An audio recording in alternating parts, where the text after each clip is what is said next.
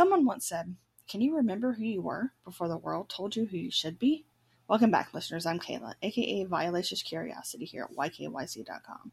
With COVID changing so many things, especially how we face the world, literally how we face the world, Yahoo wanted to know, what happens to our brains when we stop wearing makeup?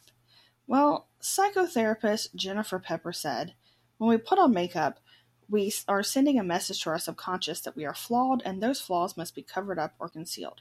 End quote. So basically, we are training ourselves not to like our appearance, to think that we're unattractive, and it goes into our psyche and forces us to be unhappy with ourselves on a grander scale. And she says it goes a little bit farther than that because putting on makeup becomes part of our routine. And as humans, we are creatures of habit.